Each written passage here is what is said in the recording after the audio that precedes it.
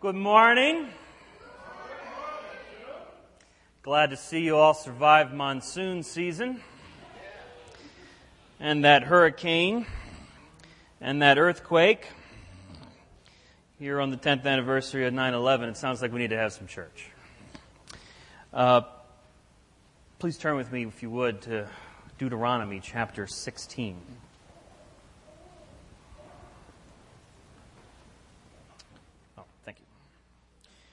Actually, Deuteronomy chapter 17, starting in verse 14. When you come to the land which the Lord your God is giving you, and you possess it, and you dwell in it, and you're going to say, I will set a king over me like all the nations that are around me. You shall surely set a king over you, whom the Lord your God chooses, one from among your brethren, and you shall set as king over you. You may not set a foreigner over you who is not your brother.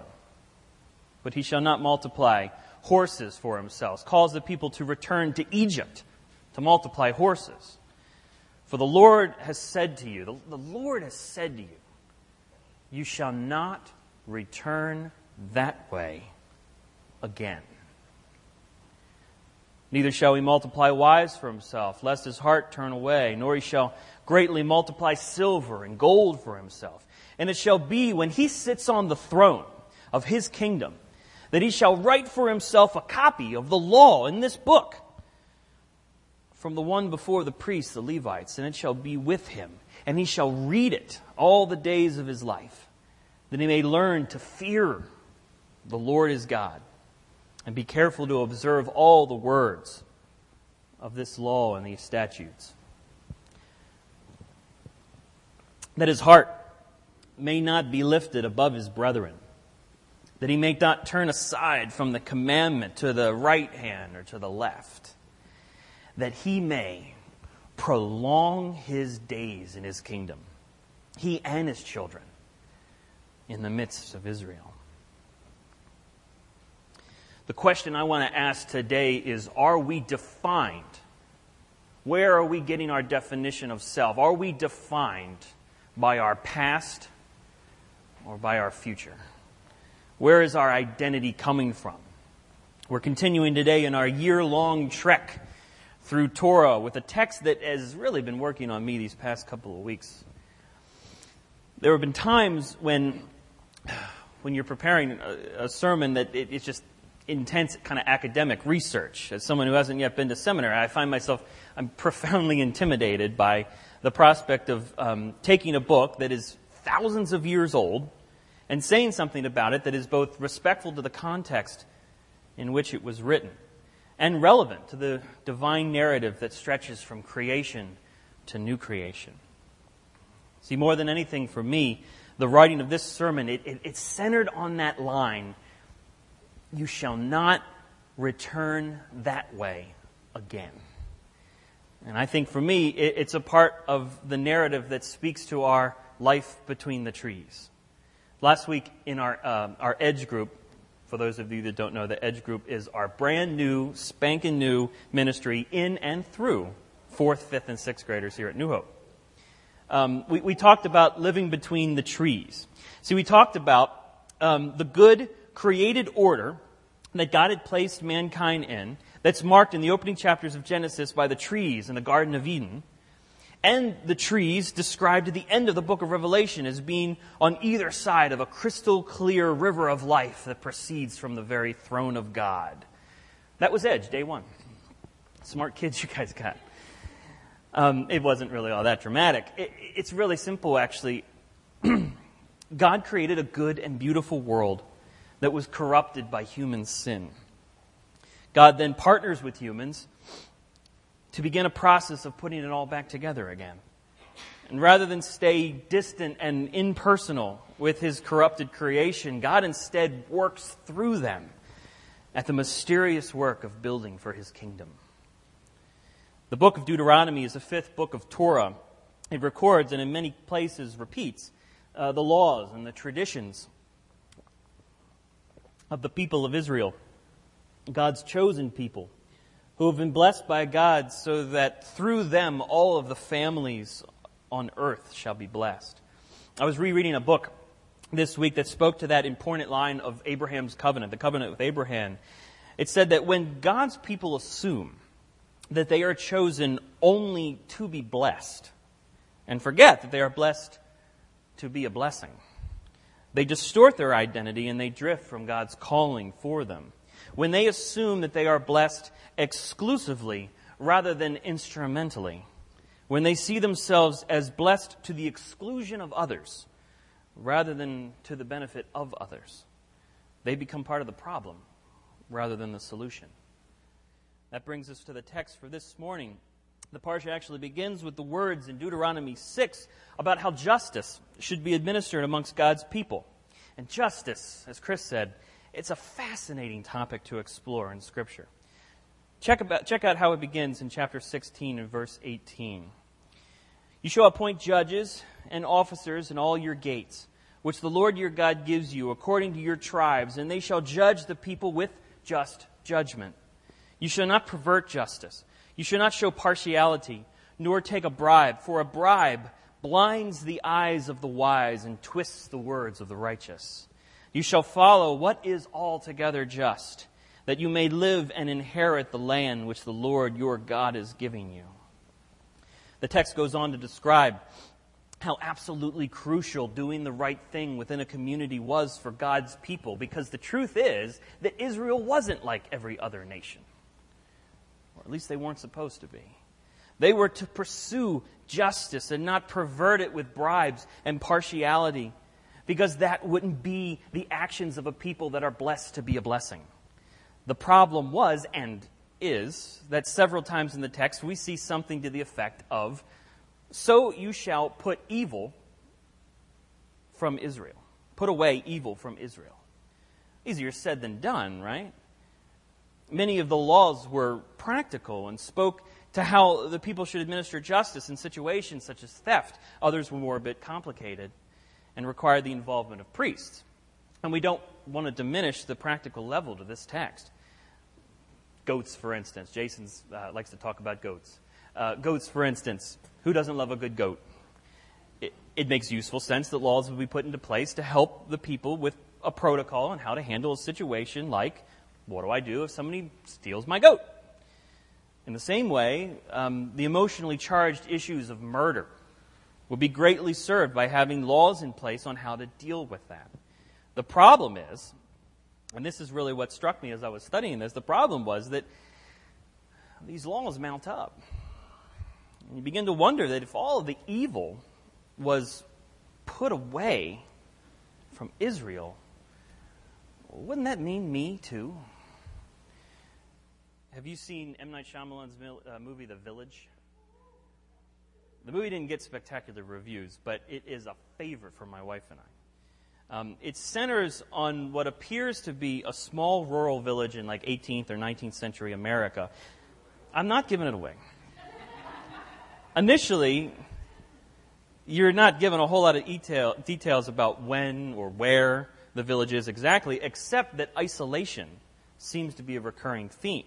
The movie was billed as a thriller in the vein of Signs and The Sixth Sense, Shyamalan's other movies. And apparently the village is surrounded by woods that are inhabited by those we don't speak of, monstrous creatures who terrorize the village if the settlers wander too far into the woods. I'm sure most of you have seen it, but for those of you who haven't, I won't spoil the ending, except to say this. The elders of the village attempted to settle in an area that isolates them from the darkness of their past. There were things that happened to them that were beyond their control, or at least they had claimed that they were beyond their control. And they felt that if they could just remove themselves from urban society, remove themselves from darkness, remove themselves from sin, and live alone in an isolated village, then darkness couldn't penetrate their community again. And even if you haven't seen the movie, you live life, and you know that doesn't work. No amount of fear, no amount of rules can keep darkness from the human soul. And as the Apostle Paul said, the wages of sin is death. See, that's what was on my mind when I first read this passage on the principles for governing kings.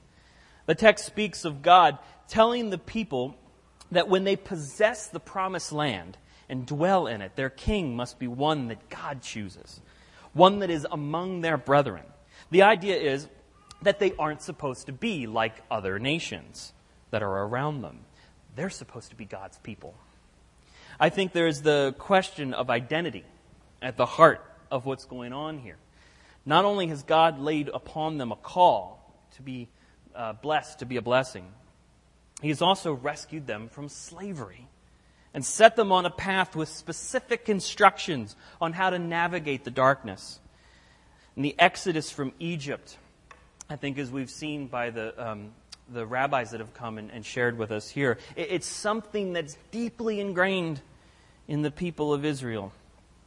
God is faithful to whom He calls, and the darkness of slavery that defined them in Egypt shall not be revisited, for the Lord has said to you, you shall not return that way again. Rather, a king, a leader in the midst of this community must keep a copy of the law, copy of that in a book, and read it all the days of his life, that he may learn to fear the Lord his God and be careful to observe all the words of this law and these statutes, that he may prolong his days in his kingdom, he and his children in the midst of Israel. God says, Egypt will no longer be your identity. Instead, your identity will be in the faithfulness of my covenant with my people. You want to find the light? It's going to be in following my ways. When you trust and obey in the plans that I've laid out for you, it's going to be for your own good. When you stray into selfish ambitions so that you can be like other nations, then you have turned back toward the darkness. And your identity is not with Egypt. Your identity is with me. In chapter 18, the text goes on to tell the people to avoid wicked customs like witchcraft, and makes a note that you shall be blameless before the Lord. For these nations that you will dispossess, listen to soothsayers and diviners. But as for you, the Lord your God has not appointed such for you. Your future will have a different definition that will not assume that the dead have special knowledge, but rather find identity in a living God. When I was 12 years old, that's when I began going to church regularly. My parents had separated a few years prior, and church had really just not played a big role in my life up to that point. From what I remember, I had very little knowledge of God, very little knowledge of the church, and honestly, very little curiosity of who He was and what He would have for my life. Still, I think that I was a happy kid and welcomed the idea of going to Grace Fellowship Church when a friend of the family invited us. Now, when I was a kid, one of my heroes was David Letterman. I remember begging my mom to let me stay up and just in time to watch the top 10 list, which incidentally often contained jokes that soared over my head. There's no off position on the Genius switch. So when we started going to this church that had a dimly lit stage with a band and a guy that told funny stories, the whole thing really appealed to me. They even had their own top 10 list. You'll get that later. To be honest, I have very little recollection of it. If you've known me for any length of time, you'll know that I just have a horrible memory. I can remember general feelings. Like my first few years of exposure to the Christian church was very positive. And I firmly believe that those years were formative in my character then and now. But I have very little memory of specifics. I have very little memory of acceptance or dedication to a life as a member of God's family. All that I can remember was that I think I entered high school a Christian. It doesn't sound like a very life-changing description, does it? Wouldn't you think that if I had made a life-altering decision to follow the living God, that I would at least remember the year in which it happened? What am I supposed to do with that? For some, a profession of faith took on the form of a specific moment, a youth ministry or a meeting or a retreat, that they had decided then and there that they were going to let God in and change their life. I had no such experience. For me, it was a process that I believe that was no less significant. It was a process of piecing together the truths from church and from school and from music and from relationships, friends and family, in a way that showed me this incredible faithfulness of God that had led me out of the darkness. And when I put it all together, I do remember knowing that the only thing that I could call it was Jesus. Not pushing me out of my past, but rather welcoming me into His future as His Son. See, for the wages of sin is death, but the gift of God is eternal life in Christ Jesus our Lord. The next part of Deuteronomy at the end of chapter 18 discusses where Israel's future is to come from. It speaks of a prophet, one who will be like Moses, that will rise from the brethren of Israel and have the holy words of God in his mouth. Israel had many prophets. Moses being the preeminent prophet of the text for today, God would communicate through a series of mediators, but perhaps none would hold that intimacy of God's relationship with Moses. That is, until one greater than Moses and the prophets rose from the blood of Israel and redefined their future, not as the darkness of Egyptian slavery, but rather as citizens of God's kingdom. For the law was given through Moses, but grace and truth came through Jesus Christ. You shall not return that way again. Israel's future will come as a new song from one who has not come to abolish the law, but to fulfill it. Friends, we gather here today to remind each other that those who have been washed in the blood of our Lord and Savior Jesus Christ find the hope of eternal life in His resurrection. In what ways have you allowed the lies of darkness to define your life, the lies of your past and the darkness of your past to define who you are in terms of your shortcomings, your addictions, your relational strife, your prejudices, and your past mistakes? In what ways have the Egypts of your own history told you that you were no more than a slave rather than a child of God? What would it look like for you to dedicate or to rededicate your life to God and follow Jesus? What would it mean for you to see yourself not being pushed from your past, but rather pulled into the new creation? What would it mean for your life to be pointed in the direction of one that has his or her eye on the ultimate hope offered by God to live not as one of the other nations, but rather as citizens of God's kingdom? What would that new identity mean for you as you enter your school or workplace tomorrow, as you interact with your family, as you involve yourself in the needs of our church? The darkness of our world cannot be denied. The sinfulness and corruption of mankind, that's a reality that none of us should shrink from. But God chooses a people blessed to be a blessing, a people that are of the very kingdom of God that Jesus says is also a reality. Here and now, and that also can't be denied. In what ways is God saying to you, you shall not go back that way again? Instead, I want you to follow me. Let's pray.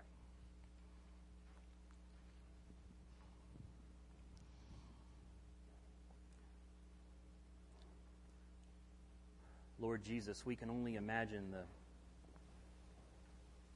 the darkness that has come through those doors today. We can only imagine the pain that our friends are feeling as we remember what happened 10 years ago today.